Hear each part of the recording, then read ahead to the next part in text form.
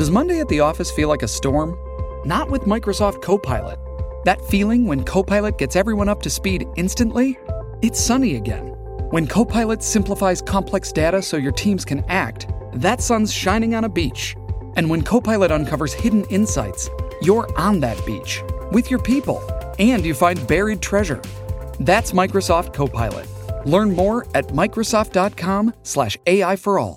Well, more competition is needed in Canada's grocery sector. That to keep food prices down and encourage new entrants into the industry.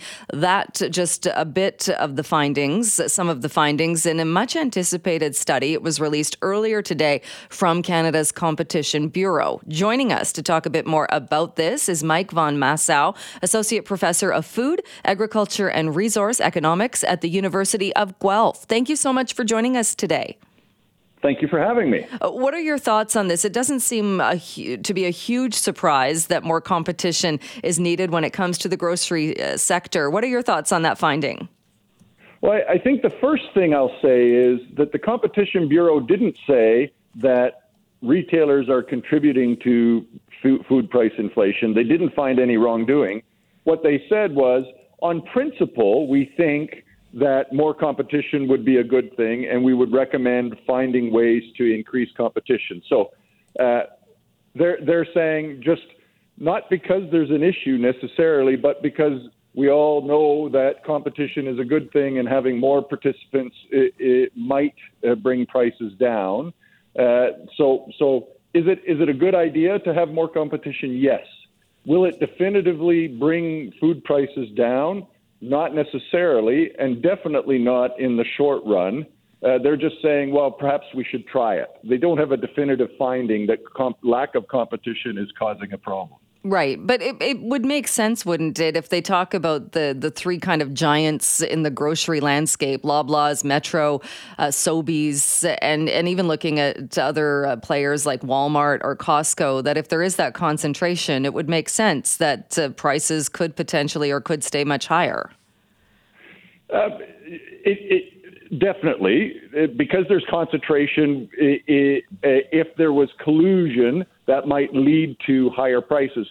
The other side of the coin to think about here is that one of the reasons we see companies get big is that it gives them buying power, and so they can buy more efficiently. They can ship stuff more efficiently, and so some of that concentration may actually bring cost reduction. So overall, I think more competition is a good idea.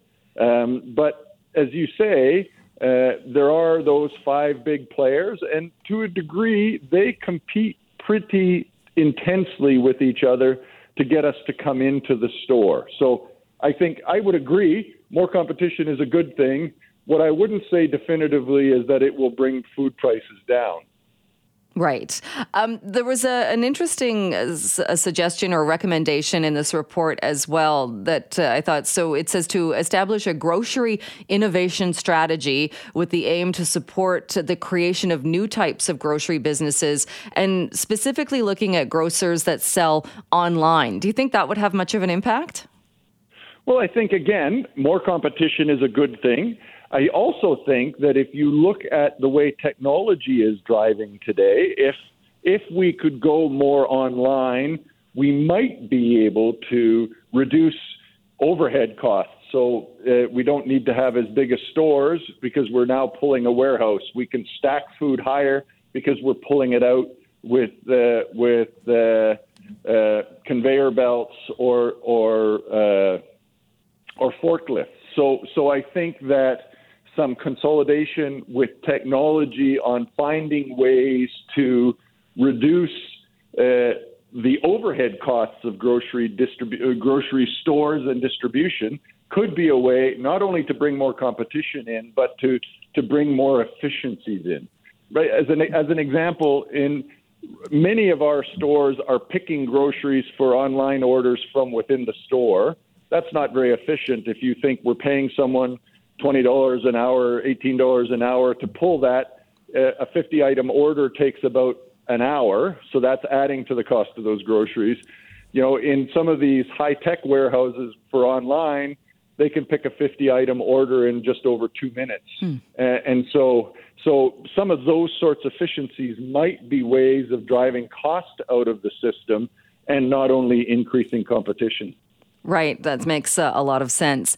We only have about a minute left, but I'm just curious, when you talk about the bigger players and the buying power, doesn't that make it more difficult? Here, this report is also saying that new independent grocers need to be encouraged, but how can they compete? Well, finding ways to bring them, one of the benefits that these big grocers have is they become their own they become their own distribution network. They have their own distribution warehouses. So finding ways to provide independent grocers with access to efficient distribution, whether it is the Ontario Food Terminal here in Toronto, or buying groups, or like in the telecoms business, requiring the big players to provide access to that infrastructure, finding ways to let smaller independents establish, because that becomes difficult, and buy efficiently would be helpful. All right. Interesting findings. And like you said, nothing going to happen in the short term on this. Mike von Massow, thank you so much for joining us this morning. Thank you for having me.